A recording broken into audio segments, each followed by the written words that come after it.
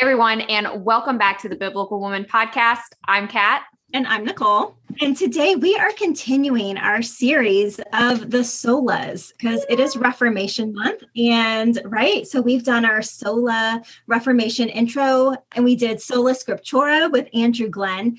And today we are tackling Sola Fide with Pastor Ben Brown. And let me just introduce him for you guys. He has 25 years of pastoral experience and is now the pastor of First Baptist Church in Van Wert, Ohio. He received his undergraduate bachelor's degree from Cedarville University and earned his MDiv from Grace Theological Seminary. He's been married to his wife, Misty, for 27 years, and they have 7 children from ages 23 down to 2 years old.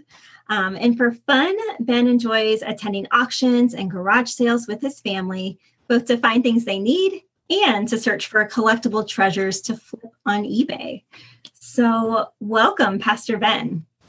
It is good to be here, and I'm looking forward to this subject. I love that you collect treasures and you flip them on eBay. That seems to be a really cool hobby that people have started to do now. So I think it's awesome that you do that. It's a perfect hobby for a pastor because you can put it away. And so when life gets busy and I have a lot of responsibilities, I can put it away and it's pretty easy to pick back up. And so we have a storage place at home to put them. And so I have some time to do it, take the time. When I don't have time for it, put it away. And so that's a perfect kind of hobby for a busy pastor. That's right. Well, it makes you a little bit of money too. With 7 kids, God provides in all kinds of ways. I don't get his math, but he's faithful and never leaves us nor forsakes us. So I'm grateful for how his math is better than mine and we can trust him. That's awesome.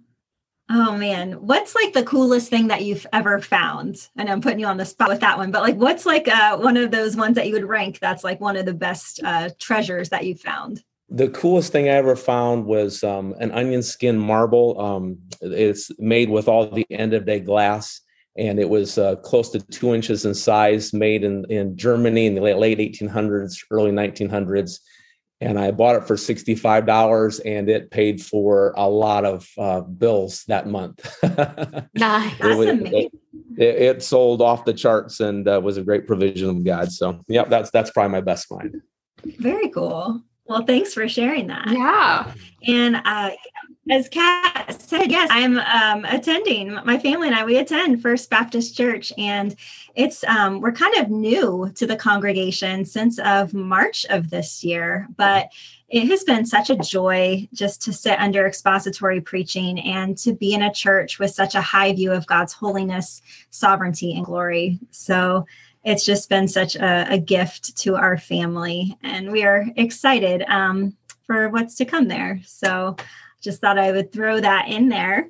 Today, getting to the topic of Sola Fide. The Sola Fide is often referred to as the material cause of the Reformation. And it answers part of the question of how are we saved and how are we justified before God? And so at that time in history, what was the teaching? What was going on as far as what Rome or what the teaching was about salvation at that time? The Roman Catholics will use the same language we do in terms of they'll talk about grace and faith. By faith, we would understand that as trusting in Christ, believing in Christ. But by faith, they understand faith to be adding works. So yes, we trust him, but then we also have to do these certain things as the expression of our faith and do these things. So they have a system of faith and works. Whereas the Reformation identified the biblical teaching that it's not faith and works, but faith alone. So thus the description Sola Fide. Yeah. I've also kind of heard it described as, it's, what the reformers were, preaching the biblical truth of trust and take versus, what you were describing with Rome. It was more about that toil of that working towards your salvation, working for your salvation. And so Sola Fide, the faith alone, it's saying that salvation is entirely apart from our works or effort, and that we are saved by faith in the completed work of Christ. Amen. When it comes to the idea of our trying to get in by what we do, Jesus in his Sermon on the Mount made it very clear of if you're trying to get in about what you do, here's the standard. He says, be perfect, therefore as your heavenly Father is perfect. And he was showing a group of people who thought, hey, we're justified by what we do, the Pharisees, and who thought they're making by what they do. Hey, here's the standard, be perfect. And in fact, he shows all those who were following the Pharisees of the day, you're going to have to exceed the righteousness of the Pharisees, which just blew their mind. Hey, these are the religious people, certainly they're in. And he says your righteousness needs to exceed their righteousness. And the standard is perfection. And Jesus's point, as he does throughout the Sermon on the Mount, you've heard it said, this is a standard. And the Pharisees gave the idea you can make it by what you do. And Jesus said, well, here's the standard. And the standard says none of you are going to make it by what you do, which of course was directing them, you can't do it on your own. You need to trust me. Yes. And that just had to be so shocking. At that time, that was so just not what was being taught in the temple or by the Pharisees. And so to hear Jesus say that, I'm sure just kind of like you said, blew their minds. So at the time of the Reformation, it was this return back to the biblical understanding of faith alone. And I think a common question that gets asked is, okay, what constitutes a believing faith? And I know, Pastor Ben, you've talked a bit about this before, about the differences of a believing that versus a believing in you. Could you talk a little bit about the difference between those? That is a great question. What is saving faith? As we look at the scriptures, we see that there's importance of believing that something is true, believing that something is true. We have to believe that Jesus is the Christ, the Son of God, to have life in his name. That's clear in John 20:31. But these are written so that you may believe that Jesus is the Christ, the Son of God, and that by believing you may have life in his name. We have to believe that the gospel is true. The gospel being defined as Christ died for our sins and rose again. We need to believe these realities, that Jesus is the Christ, the Son of God, and that he died and rose again. But just believing that is true isn't all that is entailed with saving faith. We see in James, the demons believe that Jesus is God. They believe that Jesus died and rose again. They acknowledge that really happened, but they wouldn't have saving faith. It's not doing them any good, and nor is it going to do us any good if that is the extent of it. That is a part of saving faith, but Scripture defines more. The observation was made to me several years ago, and when I heard this, I said, that is great insight into the teachings of Scripture and helps clarify what is saving faith, in that the verb pisteuo in the Greek is always used with that preposition en. So believe into, believe on. So we see by the two put together, it's more than intellectual assent to a group of facts. That's a part of saving faith. We have to believe that these things are true, but it's not just believe, it's believe into. And some of the ways I've heard it explained to define what it means, one of the best ones I think of is there was a tightrope walker who would walk across Niagara Falls. He would ask the crowd on the other side, do you believe in me? Do you believe in me? And they go, yeah, we believe in you. You're the greatest. And then, so he says, well, then who is going to sit in this wheelbarrow as I wheeled across? And then all of a sudden they're really quiet. And the only one that did was the manager. He sat in that wheelbarrow and was wheeled across. Now, who really believed in him? The manager. The one who believed in him was one willing to put their whole weight on that wheelbarrow and wheel across. Now, I wouldn't blame anybody for not sitting in that wheelbarrow. I wouldn't have either. I wouldn't believe in any human being other than the Lord Jesus Christ with that kind of trust. But that illustrates what trust is. It's to believe into, put our whole weight upon, trust fully in his finished work. I love that example. That's really good. Well, and I think it does a really good job of highlighting the difference between the Protestant view and the Roman Catholic view of justification. Justification is a word that means it's the act or the process or the state of being justified by God.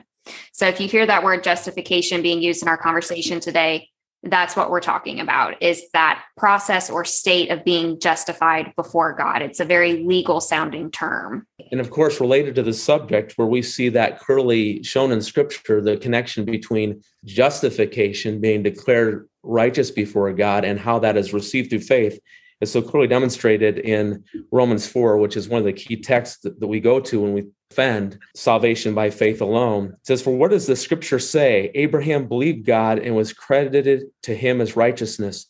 Now to the one who works, his wage is not credited as a favor, but what is due. But the one who does not work, but believes in him who justifies the ungodly, his faith is credited as righteousness. So we see a very descriptive, very clear point. It's not based on work. Couldn't be said more clearly. But to the one who does not work but trusts God. And so we see that faith alone stance very clearly presented in connection with that doctrine of justification in Romans chapter 4. And that is such a great text. So yeah, for readers, I would definitely, or our listeners, I would definitely encourage you guys to read that, open your Bibles and check out Romans 4, especially verses 3-6. I think that is such a foundational passage. Putting your full weight and trust in Christ, that is what defines saving faith, rather than just the intellectual belief or knowledge. It is like, okay, I'm trusting my life, and this is what my salvation rests on, is the faith that I have in the work of Christ. One thing that I like to do with the listeners, they'll oftentimes evaluate this, do I have that kind of faith? Mm-hmm. Do I have that saving faith? And they struggle with it. And one of the things a lot of times people will struggle with was, do I have enough faith? Well, we have to define clearly that saving faith is in the right object. And the comment, do I have enough faith? Well, what is that a reliance on? What is that a leaning on? Our faith isn't in the object of how well we trust him. Our faith is in Jesus and his accomplished work on the cross. So it's not a matter of having enough. It's a matter of the object. Is it Jesus or is it not? And then an illustration I love to use, suppose you're at a stop sign or a stoplight and you see that the semi behind you is going to slam into you and you know you're a goner. You just have one of those, I'm gone. I'm going to see God one way or another in judgment or in being welcomed to eternal life. What would it be? If our thought is, have I done enough? Or has what I've done, is it going to keep me from it? Then we are demonstrating a reliance, a trust in what we do or don't do. We know we have saving faith. When we think of that moment and think, well, my answer would be Christ, his death, his substitutionary atonement. I didn't do anything to earn it. It's called a gift. A gift by definition isn't something I could earn or deserve. It's all what Christ has done. He said on the cross, it is finished. He did it all. I'm trusting him. If that is the things that you go to for your confidence, and can just simple faith, simple trust be the basis of knowing we have eternal life? Yes, the Bible says so clearly. 1 John 5:13, I write these things to you who believe in the name of the Son of God, so you may know you have eternal life. So the connection between knowing with assurance I have eternal life is connected to our belief in and trust in Christ. I am so happy that you made the distinction or that clarification of it is the object of our faith. Mm-hmm. That is crucial, not how you said it, the amount necessarily, that it is the object of our faith is Christ. And that's what we rest in. I just think of a kid on a dock. They don't kind of trust dad to jump into the water. They either do or they don't. And the same is with Jesus. We either are or we're not. We're either trusting him and his finished work or we're not. It's not a matter of a degree of it. It's really in scripture said you do or you don't. Mm-hmm. I feel like in the past, I have struggled with that question as well. The amount, am I trusting enough? Am I faithful enough? And so just having that reassurance that it's not the amount, but it like you said, you either do or you don't. There's no in between. You don't get to be lukewarm on the subject. You either are or you aren't. And you mentioned a word, faithful. We need to see the distinction between the prerequisites or the response to be saved and then the consequence of being saved. Mm-hmm. That's an important distinction. We trust Christ. Scripture says he makes us a new creation in Christ. When we trust him, we're made into a new creation. The ability to be faithful comes from him indwelling us by the work of his Spirit. We are able to be like Christ and display the fruits of Christ likeness, faithfulness, as a result of the changed heart. So That's so important that we don't confuse the prerequisite to be saved, the response that we give with the results. We trust him and thereby are saved and made new. And the result is faithfulness. Anytime we add faithfulness, and that is a requirement, then we're missing what faith alone is. Yes. Faithfulness is the outcome. Now, a lot of times people will come into my office with a works orientation and think, well, I have to do good works to be saved. And I understand that they have that orientation. And I say, well, you probably wonder, if I don't think works are necessary to be saved, then why am I so concerned about being a pastor and doing good works and being faithful to God? And I said, and I explained, there's a huge difference between doing works to be saved and doing works as the outworking of having been saved. Mm-hmm. If I'm doing good works to be saved, I as a pastor will be condemned. And I tell them that because they can't imagine a pastor going to be condemned. And I said, I would be condemned. Because if I'm doing it to be saved, I'm relying on myself. And the scripture says I've sinned and fall short, that I deserve death, that my righteousness is filthy rags. I can never make it. But having been saved, I'm saved unto a life of good works. And I do good works not to earn salvation, but having received it as a gift, I want to do good works as my response of gratitude for having received a gift I could have never earned or deserved. And we see that distinction in Ephesians 2:8-9. For by grace are you saved through faith, and not yourselves, is a gift of God, not of works. See all that language? Faith alone. We're saved through faith. And then it says, and then afterwards, so we're saved by faith. And then we says, for we are God's workmanship, created in Christ Jesus to do good works.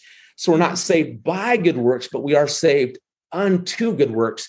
So to really differentiate between faith that saves and faithfulness that results. I'm glad you brought that word up. As you were talking, I was thinking of Galatians 2:16, which says, nevertheless, knowing that a man is not justified by the works of the law through faith in Christ Jesus, even we have believed in Jesus Christ, that we may be justified by faith in Christ and not by the works of the law, since by the works of the law, no flesh shall be justified. So as you were talking, that verse was popping into my mind. Amen. Yeah. Thank you for making that distinction, because it's not as though in a Christian, as being followers of Christ, that we are not concerned with doing good works. But I think that distinction you made was very important, that flows out of our saving faith, not what we are saved by. I don't want to just pick on the Roman Catholics in this episode, but I live in the Bible Belt. So I'm in like Southern Ohio. I can see Kentucky. Yeah. So something that's very cultural around here is being a Christian. And there's almost this sense of having to do the good works. You go to church on Sundays, you maybe dress a certain way. There's things you do and things you don't do. And I think in ministry, one of the hardest things that we've encountered is trying to convince people that just because you do these good things or don't do these bad things, it doesn't save you. It doesn't make you a Christian. And it's been very interesting trying to witness to these types of people. One of the most effective illustrations I've heard is in terms of a point that really resonates with people when I have a conversation with people like that is a point that my friend evangelist Larry Moyer makes. And it helps people to look to Jesus and their response to him. If salvation involves or requires works at all, what are we saying to Jesus? And it gets their attention, not on how they're responding to me as his witness, and how they're responding to him. And he makes this point: if works are a part of it, let's look at that in reference to Jesus's death. Mm-hmm. If works save us, if the Pharisees were right, they're not. The idea of works save us, then what are we saying to Christ about his death? If I can be saved by what I do, your death is unnecessary. Well, then people will say, okay, yeah, it's faith. I see all that about faith. So faith must have a part of it. But I've got to do something. There's got to be works. But then if we say that, it is equally an insult to Christ and equally offensive, because then we're saying, Well, Jesus, your death on the cross is disappointing. It didn't quite do it. Mm-hmm. I've got to add to it. And the point that Larry Moyer makes is on the cross, Jesus said, it is finished. And he makes this point. He didn't make a down payment that we pay the rest of it. He made the full payment. We see the scriptures also where it says in Ephesians, so that no one can boast. God doesn't share his glory with anyone. He doesn't share his glory with anyone. What glorifies him most? That it's Christ, his accomplishments. In our conversation, though, there's a part of Sola Fide that is neglected by the church that causes a lot of the confusion, and that is Sola Fide is the message for sanctification just as much as it is for justification. And that is what causes a lot of the confusion, because you'll see a church that says, oh, it's salvation by grace through faith alone. And then when it comes to growing, becoming more and more like Christ, more and more set apart, then all of a sudden we got this list of rules. So I get in by faith and then I live by works. That's not the gospel. That's contrary to the gospel too, and just as much of an offense to God. And that's the message of the book of Galatians. Paul makes the point, you were saved by grace through faith, justification by faith. And you mentioned one of those verses in Galatians 2:16 earlier. But his point in emphasizing justification by faith is to make the point sanctification is on the same basis. And I think of Galatians 2:20 that follows shortly after that verse you mentioned earlier. I have been crucified with Christ. It is no longer I who live, but Christ lives in me. And the life I now live in the flesh, this life I live in the body, I live by faith. We're justified by faith, sanctified by faith. And you see Paul's confrontation of the Galatians in chapter 3, where he says, you foolish Galatians, you began by the Spirit, you began by God's work, and now you're trying to get your sanctification by human effort, by your own works. And that's the very point he's confronting. And then you go to Galatians 5, and he says, hey, here's the fruit of when you're relying on the Spirit and trusting him, and here's the outcome when he's in charge, and here's all the junky stuff that comes when you're trying to do it by your own best effort, living in the flesh. And a lot of times when we think of the flesh, we just think of the sensual sins, and we think of that as the only thing that's the flesh. But the flesh, by definition in Galatians, is my best effort, independent of God, my trying to do what I should be trusting Christ for. When we walk by the Spirit, which is a picture of trust, dependence, looking to him to guide, then all the produce is Christ-likeness.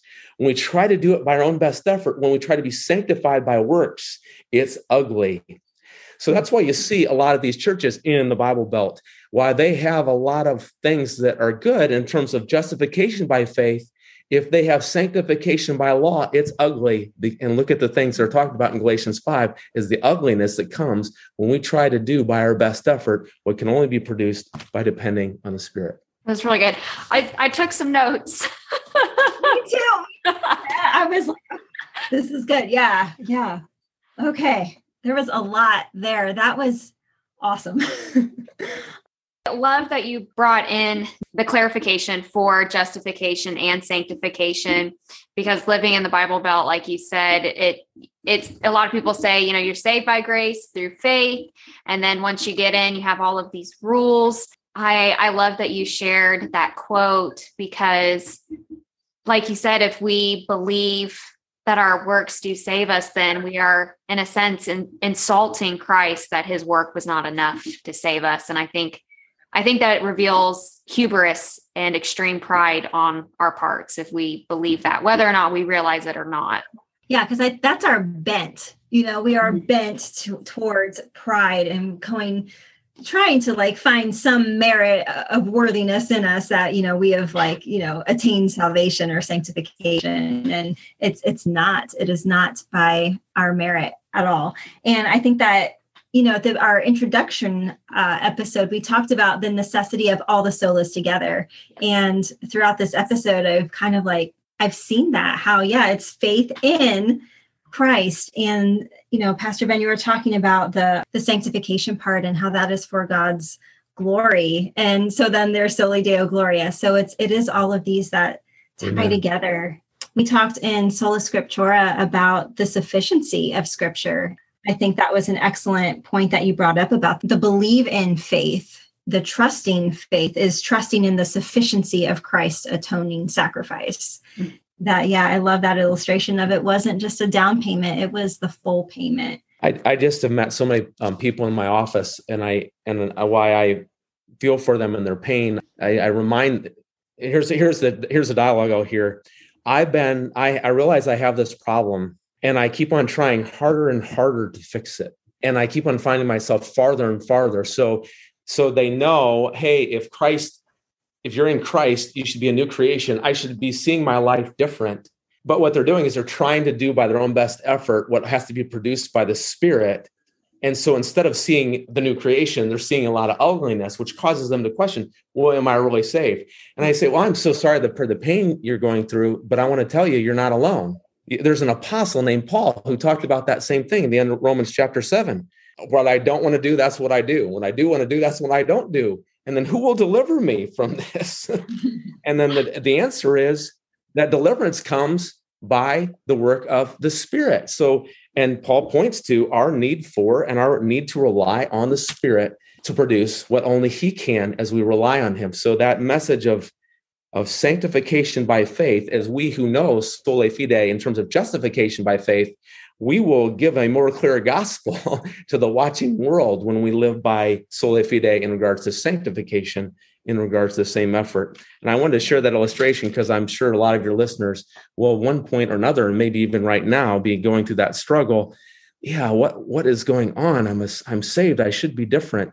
And they ask ourselves, are we trying to do by our own best effort what can only be produced by God, by his Spirit? I just think of John 15 too. It says, I am the vine, you are the branches. He who abides in me and I in him bears much fruit.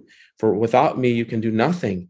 We aren't handicapped without Christ. We are paralyzed without Christ. We can't do anything apart from his enablement. And the quicker we learn of our need of a Savior and to desperately depend on him for anything to become like him, then we're going to experience the joy and that confidence of our salvation. As we see the outworking of his working, we trust him. So this is awesome that you brought that point in about sanctification and saving faith, including that. I just started reading the book Holiness by J.C. Ryle, and I'm not quite through the second chapter yet, but halfway through. And the second chapter is on sanctification. And like I had underlined that, and I even thought like, oh, this would be a good quote for the episode, because I hadn't really thought of it that way, but it was definitely talking about those two together, that the faith, connecting just as much to sanctification as it does to justification. And I just hadn't realized that somehow before. Some wonder, because of what they've heard, do I have to be baptized to be saved? And there would be an example of how a lot of works-oriented religious groups will put, baptism, that's one of the requirements. That causes unnecessary concern on many. They think, well, do I have to be? And uncertainty. And I can't think of a more clear place of scripture which addresses that very subject than 1 Corinthians. 1 Corinthians was written to a group of people who are fighting. And they're fighting in a lot of different ways. It's pretty ugly what's happening there. They're not trusting Christ to have the outworkings of their sanctification as they should be. And one of the things they're doing is bragging about their preacher and claiming a superior status because the preacher that they adhere to is better than the preacher that another person is adhering to. Paul says in response to this, For I have been informed concerning you, my brethren, my Chloe's people, that there are quarrels among you. Now I mean this, that each one of you is saying, I am of Paul, and I am of Apollos, and I of Cephas, and I of Christ. Has Christ been divided? Paul was not crucified for you, was he? Or were you baptized in the name of Paul? I thank God that I baptized none of you except Crispus and Gaius, so that no one would say you were baptized in my name. Now, I did baptize also the household of Stephanas. Beyond that, I do not know whether I baptized any other. For Christ did not send me to baptize, but to preach the gospel. If salvation required that we be baptized, then how would this statement of Paul's make any sense? I'm glad I didn't have anything to do with any of you being saved except these few. That makes no sense. What Paul is saying is, I'm glad that I didn't baptize you. Now, he's not saying that baptism isn't important. We'll talk about what the importance of baptism is in just a moment. But what he's saying is, I'm glad I didn't baptize you because of what you're doing with it. You're going to say, well, I was baptized by Paul, and make that a mark of your superiority because I'm the one who baptized you. So in that sense, he says, I'm glad I didn't baptize you. But it would make no sense for him to say that if baptism was a part of what was necessary to be saved. And then Paul couldn't make it clearer than he does in verse 17, where he says, for Christ did not send me to baptize. Jesus didn't send the apostle to baptize, which says it clearly is not a part of salvation, because certainly Jesus, who came to seek and save the lost, if baptism was necessary for salvation, certainly would have sent Paul to baptize, but he didn't. And he makes a distinction between baptism and the gospel. He didn't send them to baptize, but to preach the gospel. So what is baptism? Baptism is for believers only. It's for those who have trusted Christ.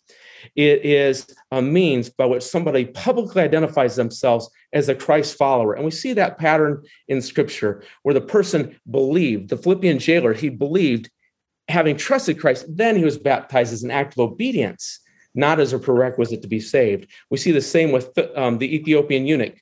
Philip led him to faith in Christ, and then he was baptized. So we see believers' baptism, an act of obedience by those who have trusted Christ and are already saved, to publicly proclaim, hey, I identify with the Savior, and want everybody to know I follow him. It's an important act of obedience, but not a necessary requirement to be saved. Well, yeah, I love that you brought that example in because I think there is a lot of confusion about baptism in particular and the role that it plays in salvation. But yeah, Kat, any other closing, thoughts or questions before we go today? We've talked about a lot of foundational questions, even questions that we didn't necessarily plan on talking about. I think it was really good that we discussed these things because I know in our previous episodes, I mentioned that our TikTok channel, we spend a lot of time answering these questions for our viewers. So to be able to talk about the Sola Fide as both justification and the sanctification and that balance, being able to talk about, well, does baptism save you? Does it not? Be able to talk about that and be able to talk about what is saving faith. I think this has been a great episode, and it's going to answer a lot of foundational questions for people. So good. Well, thank you so much again, just for coming on, being willing to give us your time and just knowledge on this topic, and just to be able to together discuss Sola Fide, this fabulous doctrine of truth of our salvation. I have to give credit where credit is due. I was mentored by a gentleman named Ralph Porter, who did a lot of work in Mexico and Guatemala. So he had a lot of challenge to these beliefs, being in very heavily Roman Catholic areas. So he had to know the scriptures well. And I was privileged to be mentored and discipled by him. And he helped to refine a lot of these ideas that I presented today, along with my evangelist friend, Larry Moyer. The two of them, Ralph helped me to understand the theological truth, and Larry helped me to learn how to articulate it in ways that the person in the pew can grab a hold of. So I am indebted to those men for what I've shared today. Well, I'm going to close this out actually from a verse that came up in the Bible study last night that pertains exactly to what we've been talking about today. All right. And it's John 3:14. Just as Moses lifted up the snake in the desert, so the Son of Man must be lifted up, that everyone who believes in him may have eternal life. Amen.